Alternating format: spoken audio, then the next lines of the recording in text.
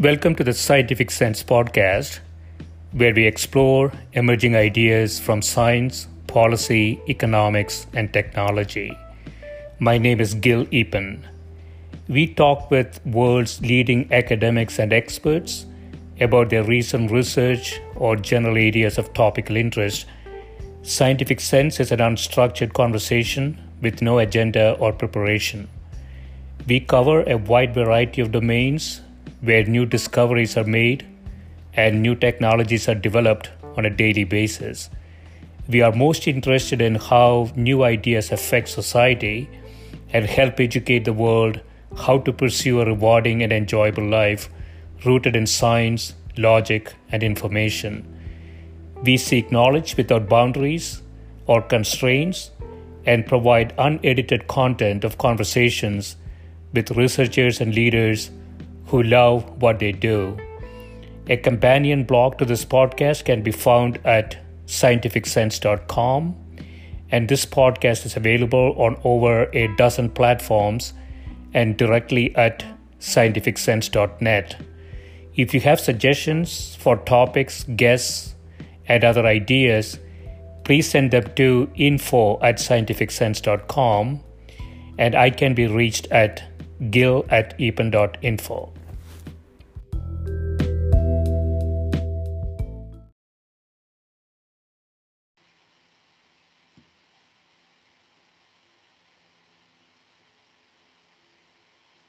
My guest today is Professor Missy Cummings, who's Professor of Electrical and Computer Engineering at Duke University and the Director of the Humans and Autonomy Laboratory and Duke Robotics. Her research interests include human unmanned vehicle interaction, human autonomous system collaboration, human systems engineering, public policy implications of unmanned vehicles, and the ethical and social impact of technology. Welcome, Missy. Thanks for having me. Yeah, thanks for doing this. So I want to start with one of your recent papers, Rethinking the Maturity of Artificial Intelligence in Safety Critical Settings, in which you say while AI has recently been touted as very successful across a number of domains, including transportation, medical applications, and digital personal assistants, the reality is that such systems may not actually be as capable as envisioned, is slowly creeping into the national consciousness. I know that autonomous cars have really taken off. Everybody's buying them. We had some bad news come through last couple of years, a few bad news, I should say. So where do we stand on these, as you call it, mission critical systems like transportation? In terms of where do we stand? In terms of safety, in terms of their practicality, so to speak. Well, if we're going to talk about transportation systems more broadly, I would say we're in still a very early nascent stage of incorporating any kind of real, quote unquote, real AI. And by real AI, I mean any kind of reasoning on the part of the computer-based system to actually take action and move the vehicle through space. But, that's kind of a broad brush. I think you have to look at the different transportation domains separately. So, for example, some very low-level artificial intelligence has been around in aircraft for a while if we want to talk about forms of path planning, how to do more optimal routing. That's been pretty effective in aviation for a while. It's not part of a safety critical system. It's really an advisory system, which is why it's been working so well. And it's very low level AI. But if we want to talk about high degrees of artificial intelligence and something like computer vision, then that's really happening significantly more in the surface transportation, cars, trucks, for example. And we know for a fact, indeed, the most recent release of Tesla's full self-driving has illustrated really just how far away we are from having cars that can reason under uncertainty in these surface transportation settings. Yeah, as you say, airplanes have been using Well, this is where the confusion is. There are rules-based systems, used to be called expert systems. My thesis in the mid 80s was one of the first expert systems in education at Northwestern, where we tried to learn sort of cognitive bias patterns of students, graduate students, and use that to guide them to reach optimum designs. But these were really looking for rules and implementing rules. And they have been around from the inception of computers. So nothing really has changed there. People have gotten very excited because of cheap computing power recently, but fundamentally nothing has changed there.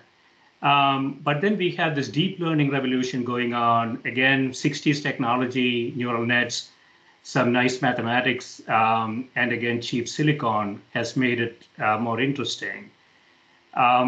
And so when you say AI, do you mean the latter variety? Well, I think that you're raising this issue of the different flavors of AI is really important. In the academic circles that I move in, we separate AI into two different camps, symbolic and connectionist. And symbolic is just what you were talking about, expert-based systems. So, I think of these as rule-based systems. If some set of conditions happens, then I can execute some set of rules. And indeed, we often use heuristics, some shortcuts, shortest distance, for example, to help us do that. So symbolic AI has been around a long time. Connectionist AI is kind of what it sounds. It's connecting these different components. And this is, where we start to hear about neural nets.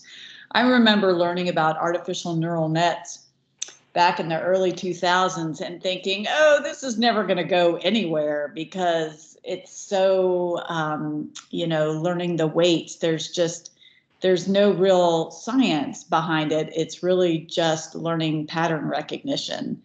And indeed, I've been using neural nets in my research for my entire career, but boy, was I wrong, right? I was wrong because this idea that neural nets replicate the neurons in your head and that somehow there are all these connections that are mimicking intelligence, while I've never thought that that was a huge leap, it is actually, I have found to be very compelling for people who aren't deep researchers.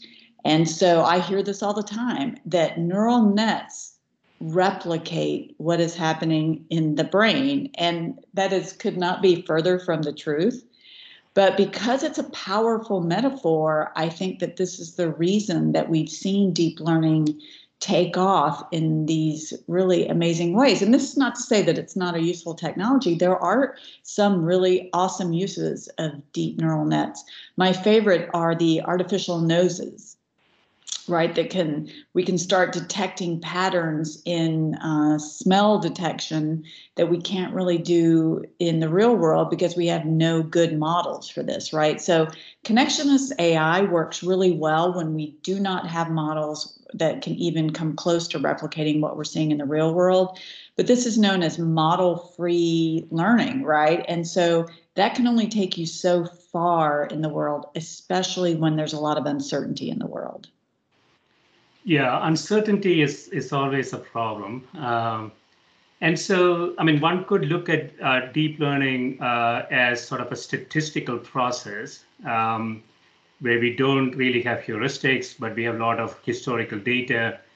And we could sort of in a lazy way come up with a statistical heuristic because we now have cheap silicon and cheap memory.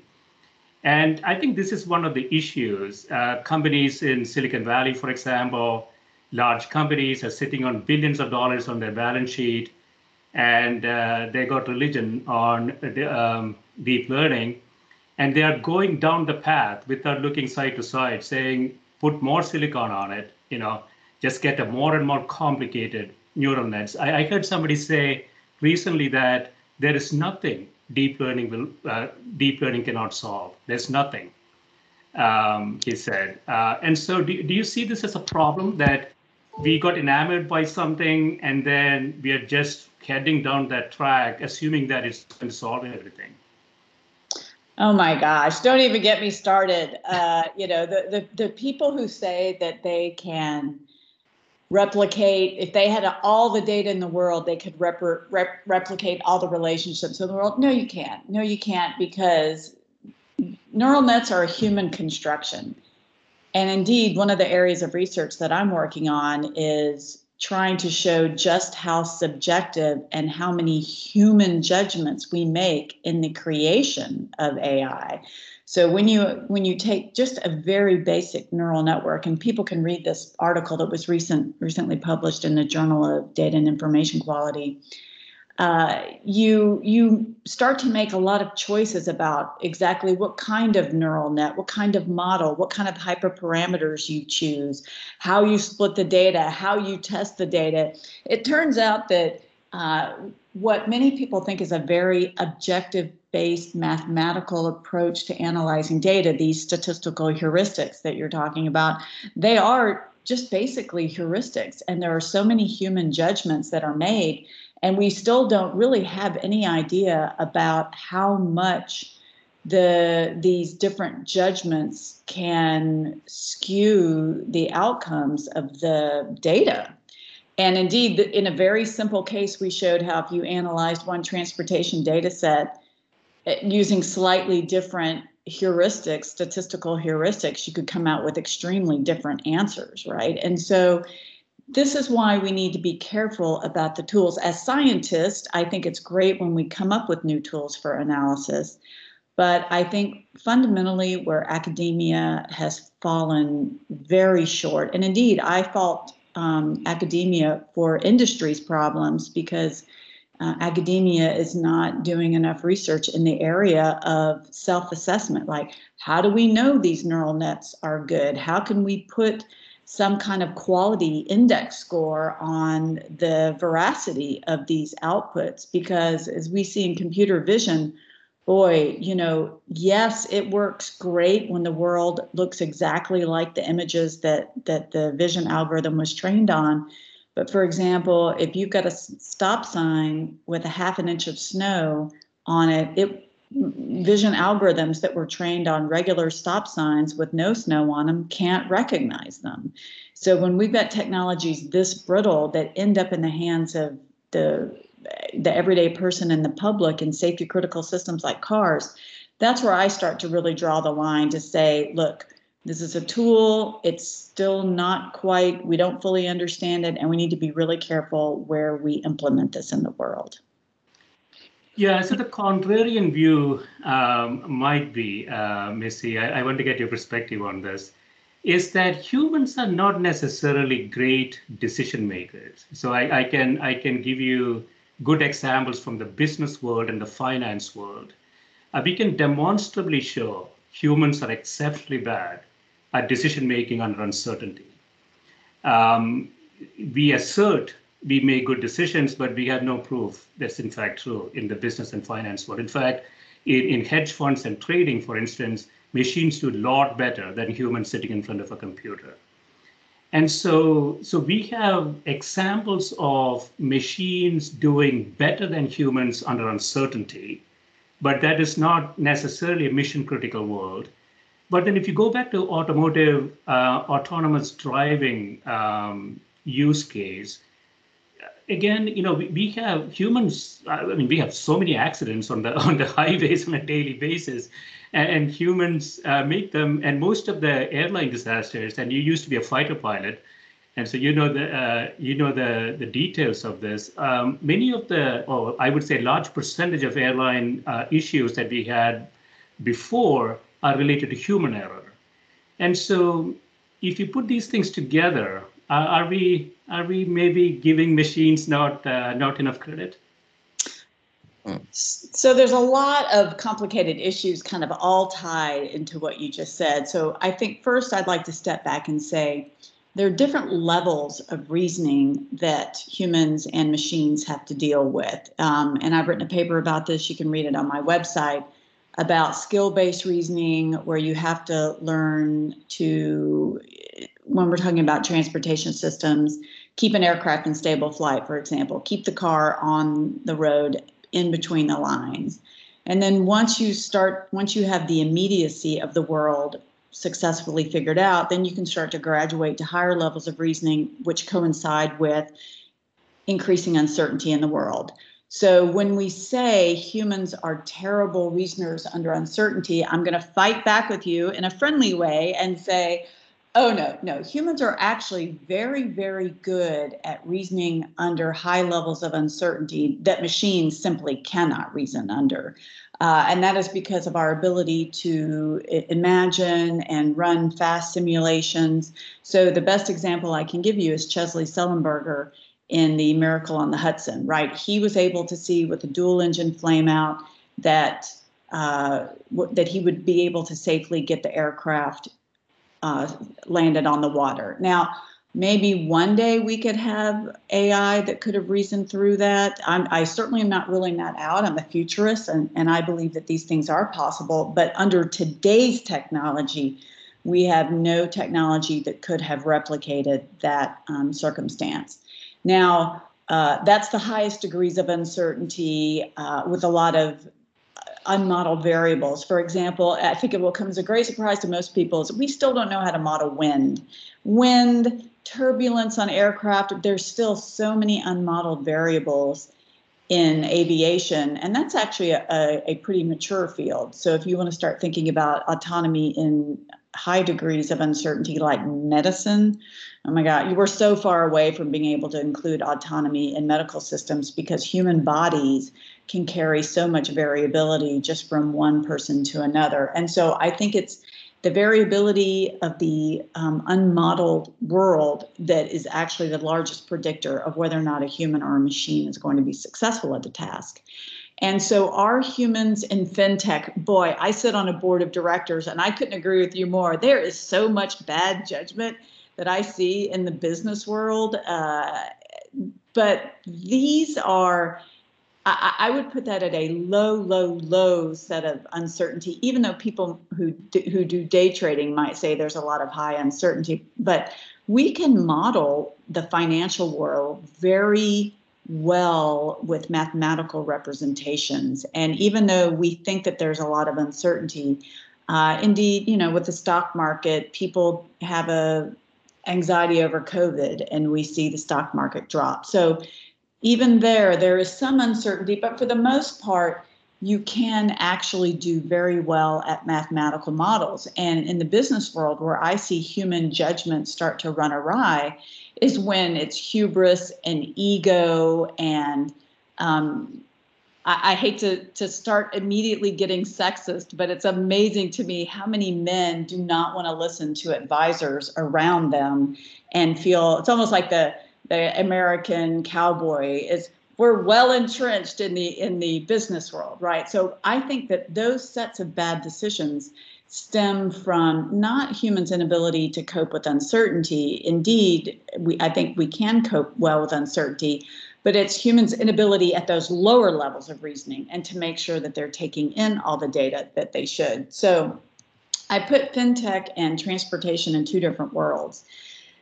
I think that machines can be very good at what we call the dull, dirty, dangerous parts of a mission. And this was certainly true in the military. Instead of having a drone, humans do circles in the sky just waiting for a bad guy to come out of a building, for example, that mission is much better under a drone's purview because the drone doesn't need to go to the bathroom, doesn't need to eat, can hold altitude, and can stay in the same place for a very long time. And indeed, even commercial planes today, they use a lot less fuel when humans are not flying them because the control mechanics are so small. So yes, there are times where humans can err, and we do bring in inefficiencies.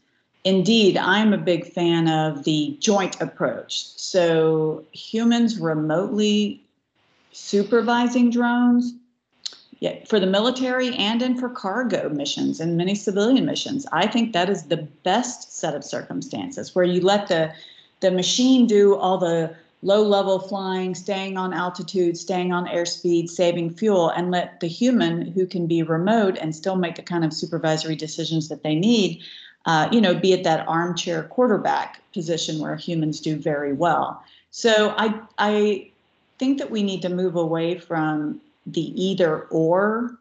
It's either machines, or humans, and try to look at the and. How can we combine these two?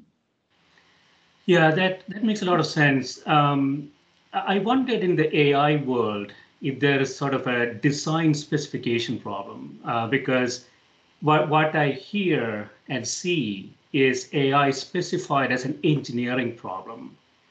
But in fact, it's truly a decision problem, right? If you don't get good decisions, not all that engineering is really going to help much.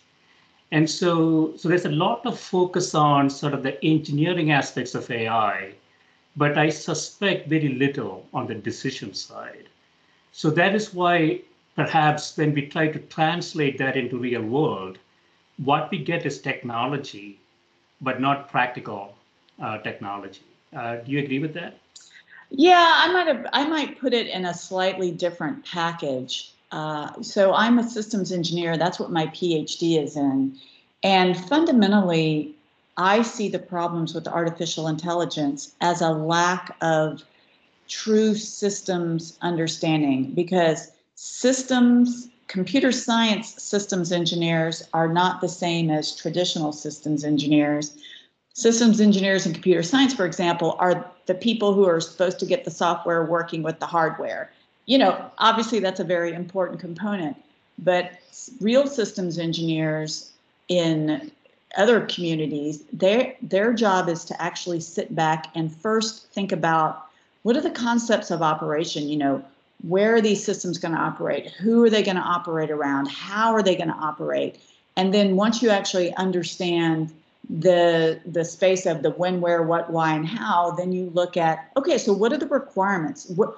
First, let's specify what should this system do, at least at a functional level, and then start designing from there. I find that computer scientists and a lot of electrical and computer engineers, and I see this every day as a professor in that space, we just skip that process. We have a cool idea. This is very Silicon Valley. I'm going to have a cool idea, and self-driving cars sounds awesome, so let's just start designing it. And instead of actually sitting back and going, whoa, wait a minute, like that means that the cars need to function in this space under all weather conditions, under drivers who are potentially distracted, under conditions where the internet is not always going to be available. I have to tell you, on a daily basis, I generally run screaming through my house because someone is claiming that we should use 5G to remotely control cars. I mean, this is the worst possible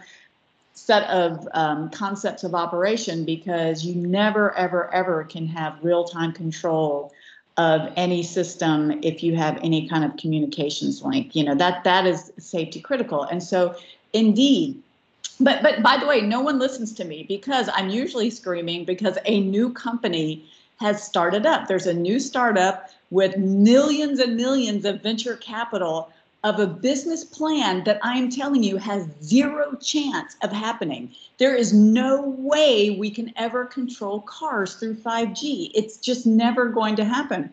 But no one in Silicon Valley is listening to me, especially the venture capitalists. And so I think that's a good explanation of what we need to do is sit back and do real systems engineering and start thinking about, okay, are there some major issues here with our thinking inside the concept of operations that might prevent this system from happening?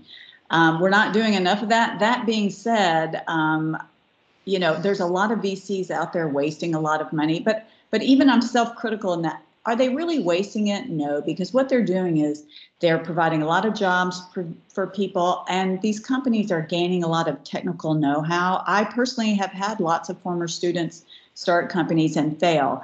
Almost all of them have failed in their first and second companies, but then eventually they learn these hard lessons and then they leave and end up going on to create better companies they learn the systems engineering lessons, and then eventually we get to the right place. But I just think it's probably a more expensive cycle than it needs to be.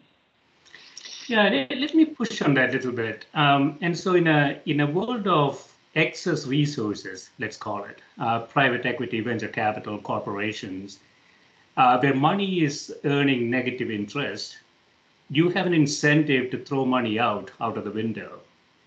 But I would argue that is truly wasting resources. What we teach in business schools is that if you don't have good ideas to fund, you have to give it back to shareholders in dividends or stock buybacks or things like that. But that is not sexy enough for these technology companies, right? They just have to do quantum computing or the next sexy thing because they got just billions of dollars earning negative interest. And I think in the long run, this is going to come back and bite us. This is my fear. Oh, sure. I mean, this is to say, look, I in any of my investments, I tell my broker, do not invest in XYZ because I don't want to waste my money. So I do agree, and I think that we're being set up. I think we're already seeing it right now. I think COVID kind of accelerated some of these problems. The issue of venture capitalists, but it's not just VCs, it's actually even big, well-entrenched companies investing money in technology that has 0% chance of being successful. I think that this is a pandemic. I call it the pandemic of incompetent AI. And it's just amazing to me truly on a daily basis how many obvious, bold-faced, bad investment decisions are being made, and no one is calling companies out. Indeed, I've actually started to get a reputation as a curmudgeon in this space because I just get tired of it. I get tired of people doing things like trying to control cars through 5G. It's just not going to happen. It's never going to happen. And so now I start calling companies and occasionally people out for making claims that just aren't supported by even the most basic of scientific principles. So I agree with you that in the end, it's not a good thing. But I am trying to say there is a silver lining, right? For all the bad investments that are being made, eventually, I think that there's a learning curve that comes out of it. And are we actually making that money back? Well, probably not. I think what all of this underscores is the need for technical competence in education, not necessarily in the traditional four-year colleges, but although I think that that's a huge need. I think that this country needs to spend a lot more time and effort both in traditional college educations, but also continuing education for people in companies. The number of people in C-suites that do not know what they're talking about when it comes to technology is another pandemic, right? Leaders who think they know that don't know and won't admit that they don't know. I think that's a huge problem. Yeah, I think you mentioned this. Do you think there is a disconnect between academics and practice? Again, what I see now is when you get out of undergraduate school, you get four of your buddies and you go create an AI company. And all you need to do is to say, I have an AI company and millions of dollars flow in. And so, you don't go to graduate school, you don't pursue sort of the foundational knowledge, one could argue. So do you think there is an issue there? There is a disconnect between academics and practice because of this free money out there? Oh, huge, huge. And I say this all the time, and I'm not joking. I am never getting into a self-driving car that any of my students have ever programmed. I mean, it's just, I currently have this project. I have this amazingly cool data set that is very safety related. It reads like, a NASCAR crash scene. So it's a fantastic data set. It's thousands of data points, but it's from the real world and it's messy.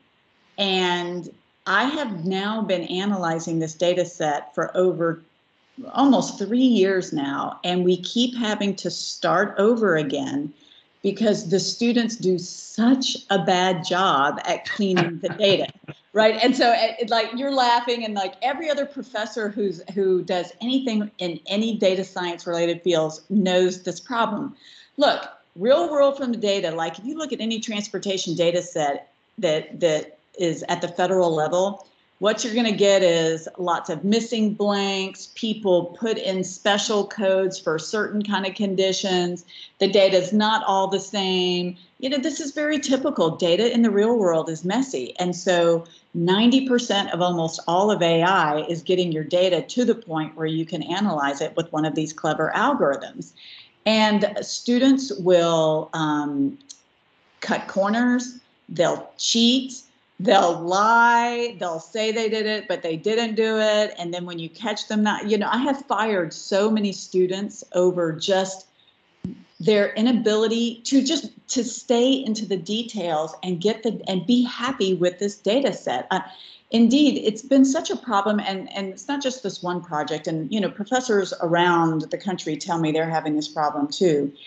If we can't get people to pay attention and to understand the importance of getting a data set cleaned in the right way, and at least you can document where the limitations are so that you know where the problems are in your data set, I think that students keep quitting and I keep firing them, and they all say, I hate this part. I don't want to do this. I didn't sign up to, I don't know what they thought they were going to do. Like, were you going to sign up to do a data science project and fly fighter jets? That's just, it boggles my mind how difficult it is for people to have attention on task and do a good job at these data sets. But if I'm having a problem and other professors I know are having a problem, then I'm telling you this problem is also a pandemic through the rest of the community.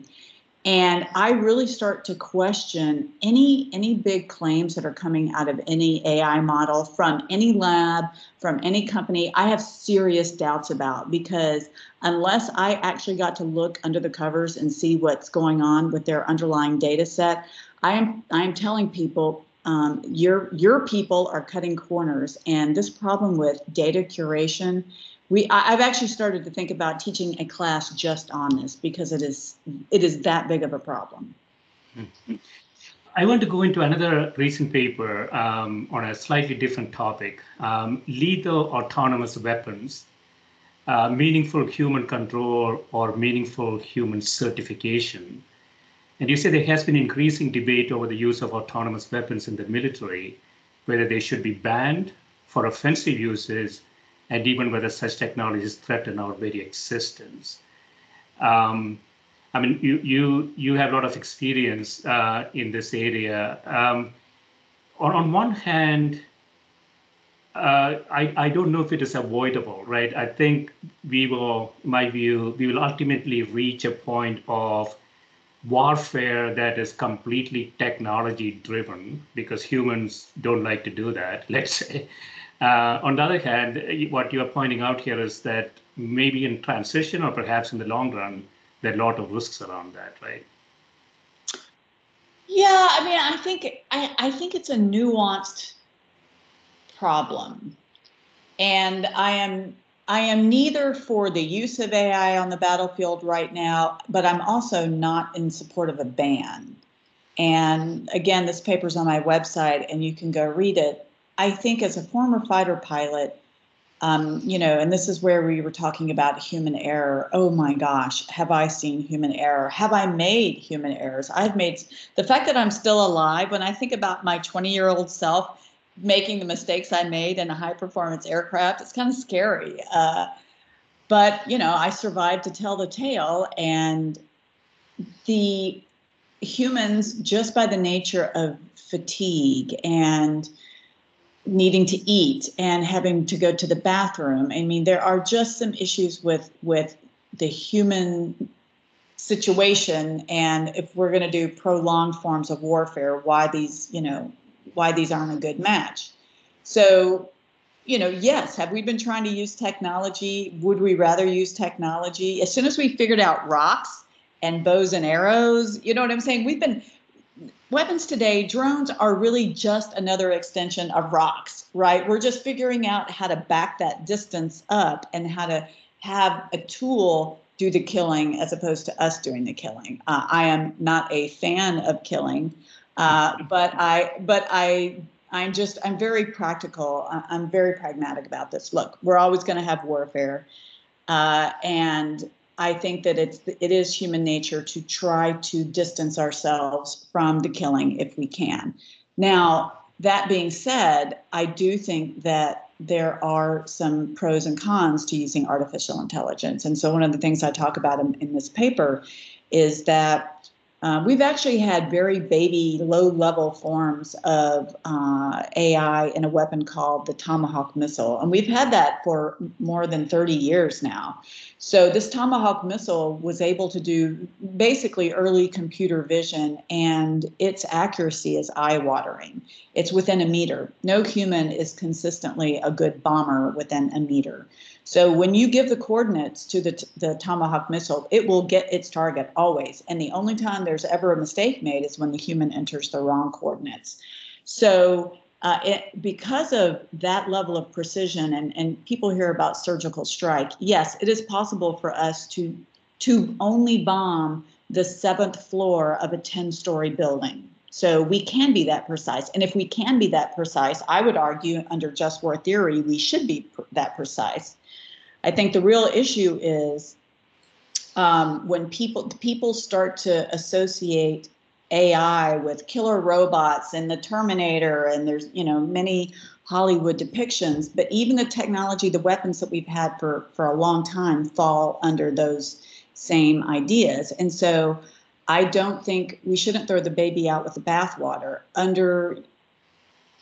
In some forms of warfare where you're bombing static targets like buildings, where you can have very, very low uncertainty about the target that you're getting, I am a big fan of using AI, and I think we should use AI because of the propensity for humans. For example, we've had so many cases of humans bombing the wrong target because you're at 35,000 feet, there's clouds, there's smoke on the ground, there's other weapons being fired at you, you're under stress. So if we can remove all that and have the autonomy do it, and with a high degree of certainty, then I'm all for that. I think for me, the real question comes to dynamic forms of warfare.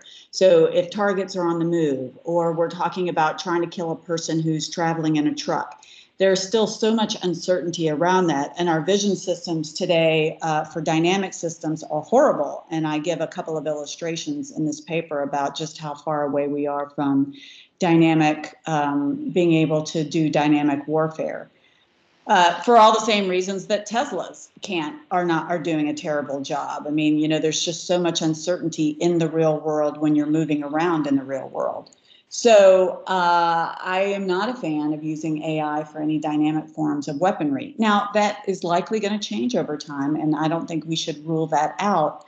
The case that I give, and I can certainly envision it because I have seen this with my own eyes. I have seen a human pilot drop a bomb on a building, and then as the weapon is in flight and it's too late to turn that weapon around, the building door will open and you see that there's a person in the building. It could be a child, for example, or a medical professional. I mean, and you're bombing, and it's happening in flight. These things happen. In the world of AI, humans even remotely controlling a weapon like that from a drone, just simply do not have the reaction time to be able to make that not happen. AI would be able to move that bomb off the target and at least hit in a place that's less likely to do damage. And so I can see in the future, there are cases where we may want that kind of technology. My whole point is we shouldn't look at bans on weapons. What we should look at is certification. And if we're going to start having these advanced weapons, then we need to move the point of responsibility away from, for example, the pilot or the military commander who launches it. These people are just following orders. We need to move the point of authority and responsibility back to the designers of the weapon itself. did they do everything that they could to make sure that that weapon was going to perform as safe as possible? This is not to say that accidents would never happen, but right now the weapon manufacturers are indemnified from accidents caused on the battlefield. I think we're going to have to move away from that, or else, what other lever do we have on companies to make sure that they're designing at least as safe enough as we can get weapons? Yeah, it's very interesting. One thing you said, let me see if I understand this. So you talked about sort of the human-machine collaboration could be potentially superior to either one of those doing things exclusively. But there are two types of uncertainty, it sounds to me, right? One is after having made a decision to bomb something, you really have no control over further decisions. And there is sort of a timing based thing. So there is still uncertainty, but there's very little further time to change decisions. And machines are potentially the only way we could accomplish that, right? So it's not just uncertainty. It's sort of there's a hierarchy in some sense of decisions that we need to sort of specialize in, human versus machine, right? Is that the way to think about it? Yeah, I think that to me, that criteria, what is that go, no go point? So I'm all about human machine collaboration, but there is a threshold of where there's a point of no return. And so that we actually know what that threshold is. It's called the neuromuscular lag. The fact of the matter is that you are limited by physics in your speed of being able to see a signal in the world with your eyes or fingers or whatever sense that you're using, and have that information communicated to your brain for you to recognize what the problem is, and then for you to then, for example, push a button to self-destruct a weapon. So that threshold is a half a second. And so we can't ever get around it, right? So if there are decisions that have to be made in less than half a second, then autonomy is the only entity that's going to be able to do that. Indeed, but this is actually why planes, when they're flown by the computer, save a lot of gas, because all the little decisions that are being made about throttle adjustment are happening so fast and so small.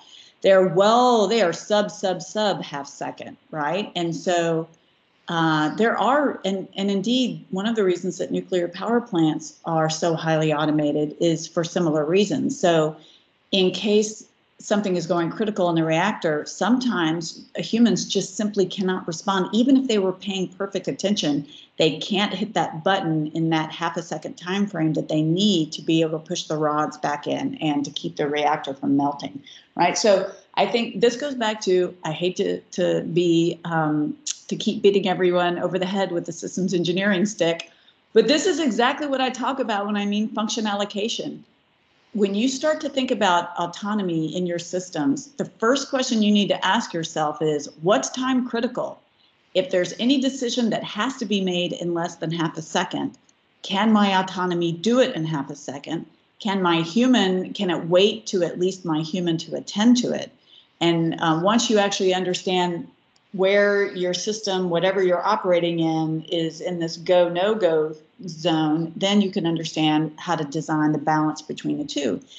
The reason that drones have been so successful is nothing certainly in the commercial world, civilian world, nothing important happens in less than half a second. You can lose engines, flight surfaces can crack, but you still have more than half a second to figure that out.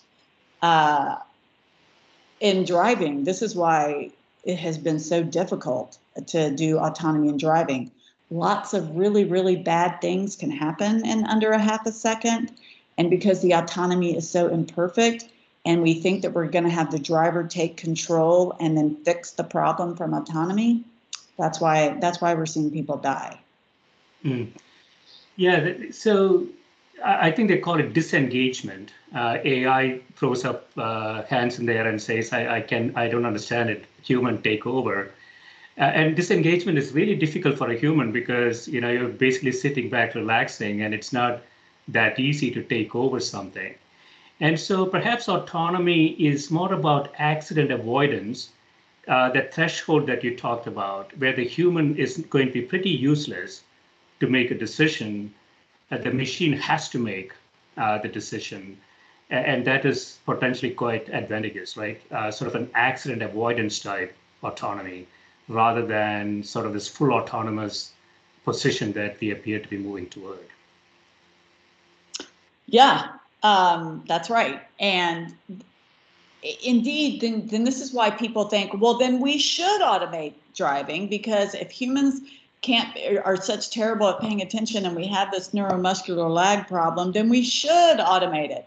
And, if we're standing back talking about shoulda, woulda, couldas, I am right there with you. Humans are terrible drivers. If we could fully automate driving, I have a 14-year-old. I don't ever want her behind the wheel of a car. I wish we could automate driving. The problem is that the neural nets that are powering computer vision, these systems are still so very brittle, and they still have so many, not even just edge cases that they can't handle.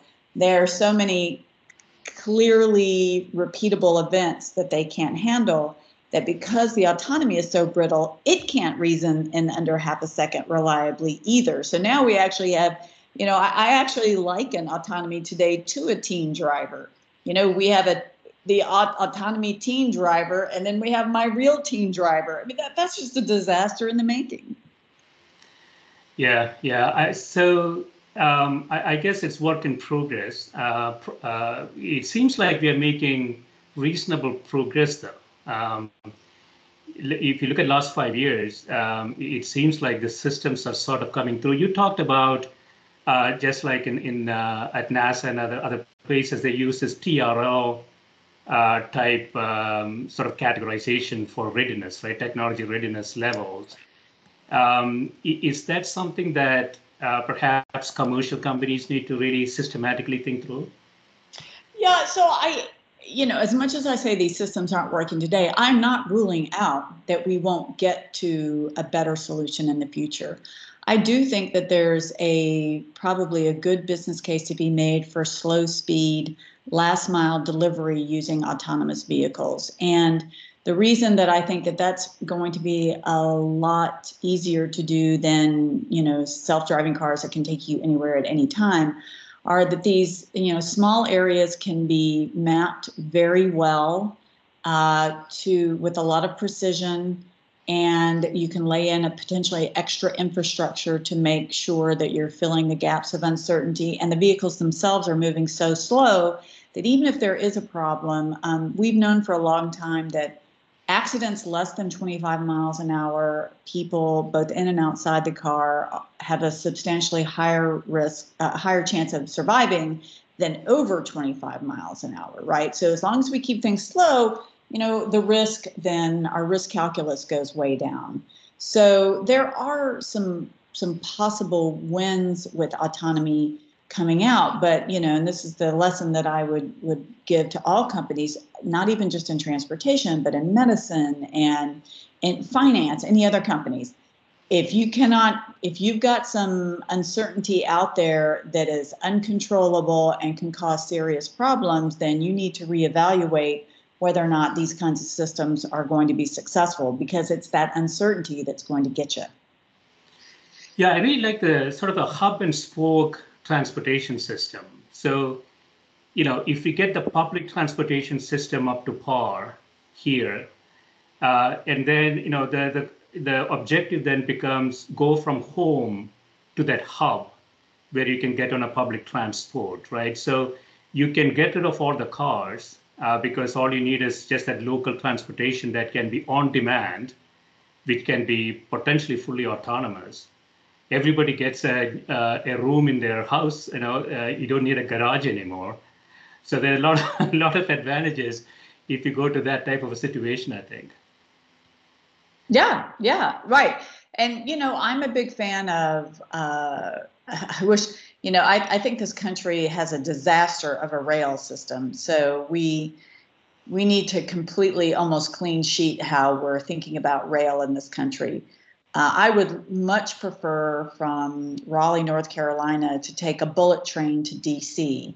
It's totally doable. The rails are in they're there. Unfortunately, the robber barons of the, turn of the century, of the last turn of the century, they're still fully much entrenched, and, they're not going to let that happen. So, but you could imagine in a perfect world, you could have rails and airports and then, these last mile cars to like shuttle you back and forth from your rail station to take you to those points that the public transportation, the areas that they don't service. And that's particularly important in areas like North Carolina, where we have, significant rural population. So I do think that there's some hybrid modes. Unfortunately, it's no secret to everyone. When you look around, the transportation infrastructure of this country is a mess. Our aviation system, the air traffic control system needs a massive upgrade. The regulatory system around rail needs a complete overhaul. The surface transportation, just asking people not to be distracted and to get off their cell phones is not working. We need tougher regulation around driver distraction. And even areas with trucking, like I am blown away by the number of venture capitalists who've decided that self-driving robo-taxis are not a good business model, but somehow massive multi-ton trucks that are moving at 70 miles an hour, somehow that's a more viable business model, that because they can do even more damage, right? So that's not going to happen, right? So I just think we're in a regulatory rut, but it's kind of dual-ended. Like, we need more regulation in some places and less regulation in others, like drone delivery. And I think that's getting better, to be fair to the FAA. But I think we're in this regulatory weird space because these agencies have either A, been ignored, or B, they've not kept up with technology changes. And so this is something I've been very vocal about, is that the U.S. government, all agencies, the Department of Defense, the Department of Transportation, the Nuclear Regulatory Commission, I'm sure Department of Education, people do not understand technology. They don't understand what technology can and can't do. Their Department of Homeland Security, like, it is not that hard to trick face recognition algorithms, but I'm not sure Homeland Security is keeping pace with all the little tricks that people are learning on college campuses. So what this says to me is that this country needs a complete overhaul of the kinds of people that they're hiring, the kinds of training that they're giving these people, and even compensation packages. Why would anybody go work for the government for $120,000 a year when they go work for Google for $400,000 a year, right? So I think that we've got to rethink the importance of at least understanding how to acquire and maintain technology at the government level. Yeah, so you have a paper on that too, about regulations. And so this is a big issue, right? Regulators are increasingly, as you say, out of touch with what they're regulating. And, proxies from the past, or what we used to do 10 years ago, are not really relevant. And so are you suggesting that is this incrementally mendable, or do we have to throw out the current regulatory framework and start with a blank sheet of paper? No, I don't think we need to blank sheet it, not at all. I think that there are some good parts of the regulatory system that are in place. So, for example, as much as I complain about the FAA, the Federal Aviation Administration, the reality is we have a very, very safe system that keeps planes safe, that keeps air traffic control safe. Notwithstanding the Boeing 737 MAX debacle, which had huge problems with regulatory capture, meaning that the FAA was letting Boeing basically do its own thing without anyone looking over its shoulder. not considering that, which is being dealt with right now. For the most part, the FAA has a very good process in place of working with technology developers from the very inception of technology to really understand. So to understand the technology and make sure that the companies understand the concepts of operations and the requirements that are going to be needed. Unfortunately, for the surface transportation, the National Highway Traffic Safety Administration and Federal Highway and trucking, the problem is that these agencies have been very, they regulate after the fact. They wait until enough accidents have happened, and then they'll get involved. Assuming that everybody's got seat belts and headlights, they will not get involved with the technology until a certain number of people have died. And that's just not going to be effective moving forward. I think what we're really faced with across all regulatory agencies is, and they just don't understand this yet, they are looking at a step change. They are so used to their systems being mechanical, predictable, hardware-based. But now in all transportation systems, there's significantly more software. So without recognizing it, and just it's kind of interesting because it happened very silently, almost overnight. Cars and trains and buses and trucks are now carrying about as much technology as commercial aircraft. Mm-hmm. And they're not being regulated at all in the same way. And so I think that we as a regulatory agencies in this country have got to understand that there are huge software components.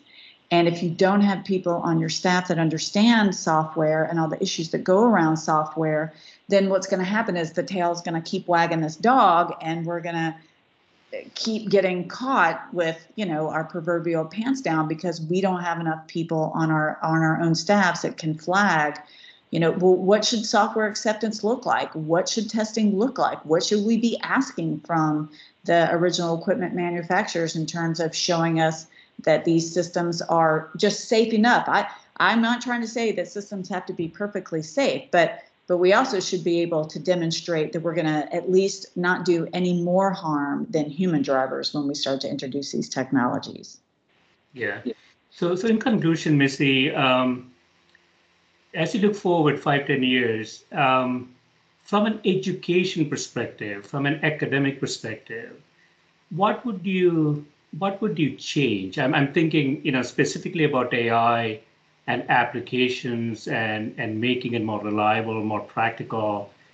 What would be from an academic perspective that you would focus on?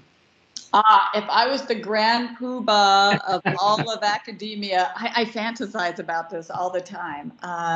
Well, the very first thing that I would do, if I could wave a magic wand, is that I would make all computer science education free at the community college level across the country, because I think we need that. I think understanding software and software code it's almost like another language that everyone needs to. They don't have to be experts at it. You don't have to be a hacker, but I would like people just to be at least more familiar with these environments.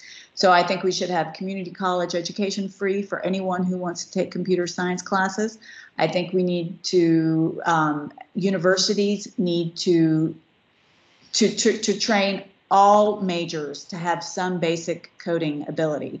I don't care whether you're in liberal arts, engineering, and of course the liberal arts majors don't want to hear this, but I think that indeed the liberal arts majors, they are digital art, for example, is huge and upcoming. So this would actually even help. I think, I'm at a big liberal arts school at Duke University. I see where technology is going, and it can help everyone. It's a tool in a toolbox, right? So why not give people the tools that they need to be successful? Just like learning how to read and write. Why aren't we putting coding out there for people to understand the basics and how to at least use the tools, if not invent the tools themselves? And then the next big change I would make, and this is specifically in engineering, including computer science, and I would also jerk up all the journals and make them start demanding this. We have got to start holding academics accountable for the claims that they make in their papers. We need to invest way more in testing and certification and evaluation of our technologies, So if you're going to have somebody come out and claim that their neural net is X% better than somebody else's neural net, then I think we should be not just these carefully curated data sets that you get on Kaggle, for example, but we should start making people use these algorithms in the real world so that they can start characterizing the uncertainty. Indeed, I would start an entirely kind of derivative field, which is a hybrid of statistics and engineering and risk management. Like, how do we start characterizing the uncertainty around the systems that we design, even if those systems are just algorithms? Yeah, that makes a lot of sense. Excellent. This has been great, Missy. Thanks so much for spending time with me. I hope it's been helpful. Thank you. Thanks.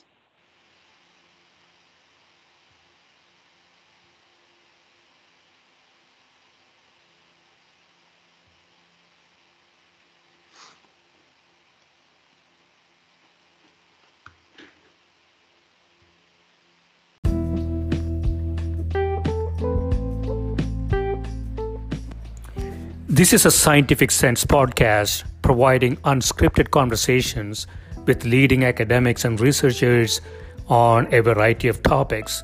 If you'd like to sponsor this podcast, please reach out to info@scientificsense.com.